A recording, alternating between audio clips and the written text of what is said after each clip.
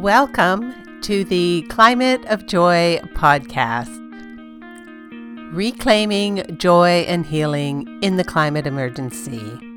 Hi, I'm Christine, your host. This podcast is being recorded on the traditional and unceded territory of the Lekwungen peoples and the Esquimalt, Songhees, and WSÁNEĆ First Nations.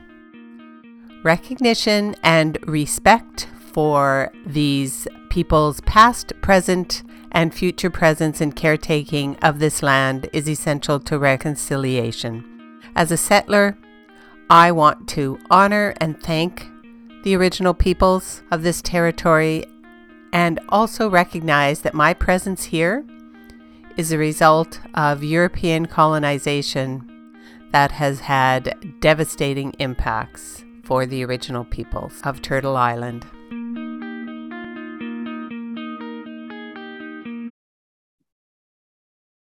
Hi, Christine from Climate of Joy here, and I'm so glad that you tuned in. I wanted to get caught up on what's been going on climate-wise in North America, as well as what's been going on, the impacts of climate change that I've been feeling personally. So just a little update. I was on a 5-day family kayaking trip in the Broken Group Islands, which is part of the Pacific Rim National Park off of the west coast of Vancouver Island. And it's a lovely part of the world. We had amazing weather.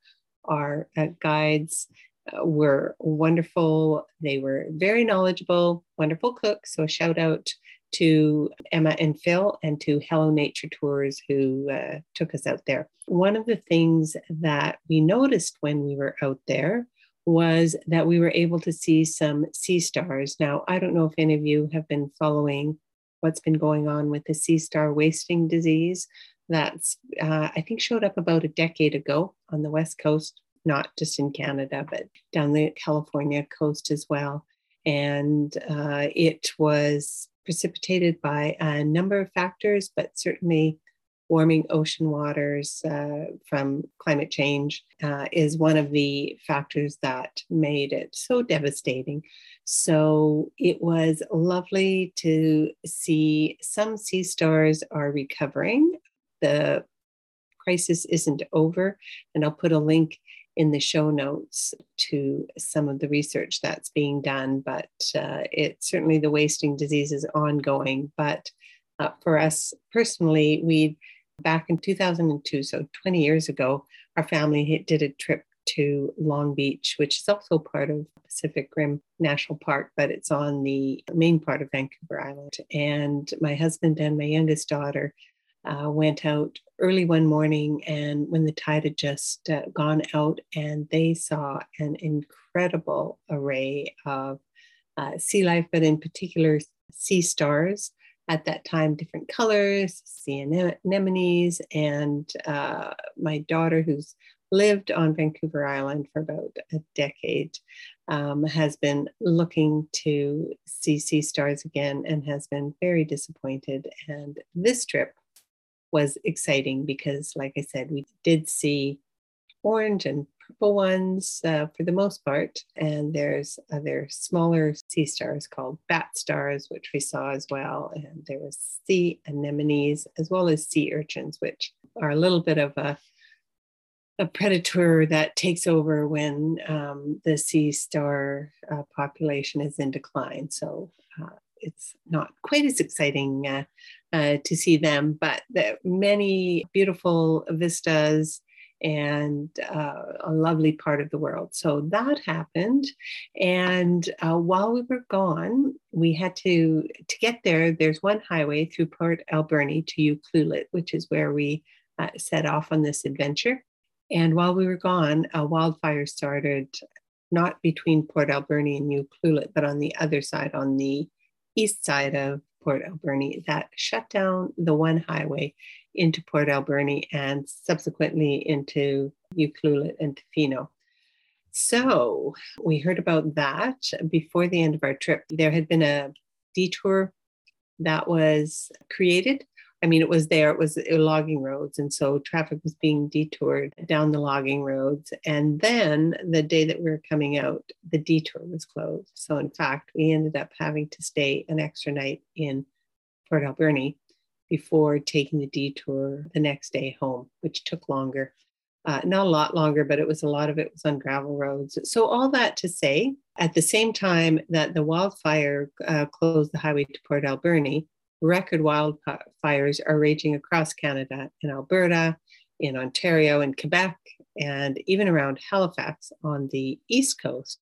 It's just record setting. That's what everybody says. And folks, those of us who've been watching the climate disaster unfold know that the new records are going to be set and broken over and over again until we get a handle on decreasing the carbon pollution that's causing this destabilization and the weather extremes, the drought, the floods, and the conditions that lead up to both wildfires and sea star wasting disease. So it's impacting us. And in the past, it sort of felt a little remote, maybe for a lot of us, especially in North America. It feels like it's been impacting people who maybe feel, if you're in North America or in Europe, feel a little bit distant.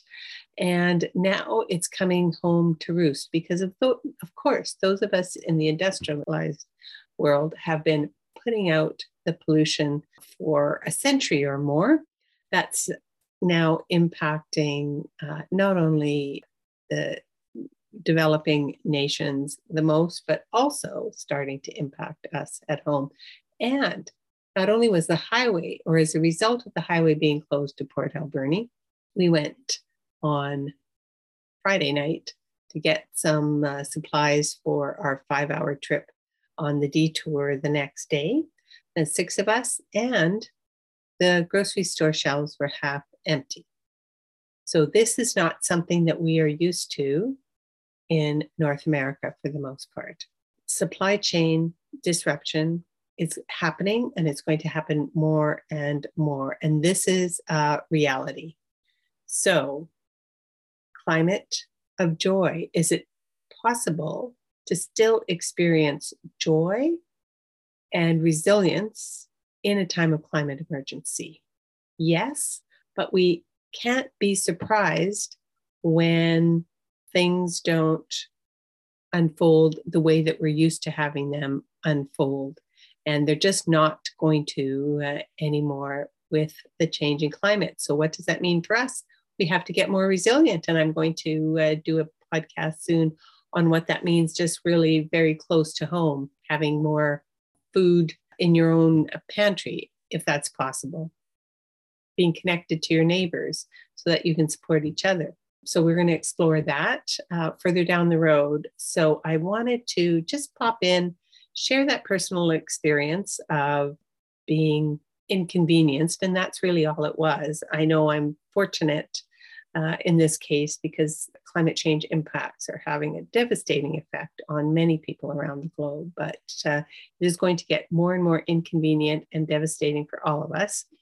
And the other thing that I was just going to mention, and I want to talk about it a little bit more in another podcast, is recently going to a lecture by author and researcher and professor Thomas Homer Dixon, author of several books, including The Upside of Down. He sort of looks at how disruption impacts human society historically, and now also through the lens of what he calls the polycrisis.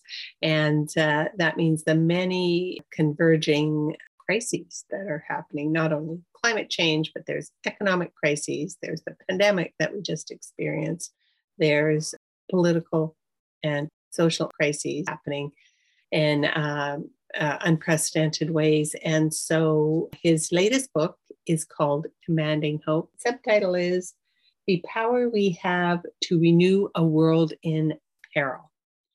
And I'd highly recommend getting it.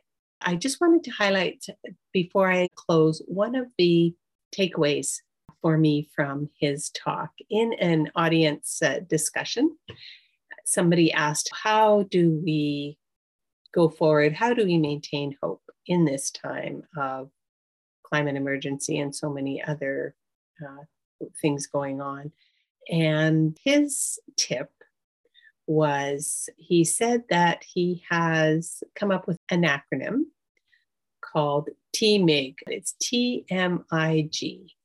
And so in this time when there's so much going on and it can feel really overwhelming to look at the big picture, he encouraged mindfulness, which isn't new to most of us, but in a very specific way, taking time when you're having a good moment, when you're connecting with family in a way that feels good, if you're out in nature and that moment feels good, if you're playing with your pet, whatever it is that gives you a moment of joy, to notice it and to think to yourself, this moment is good.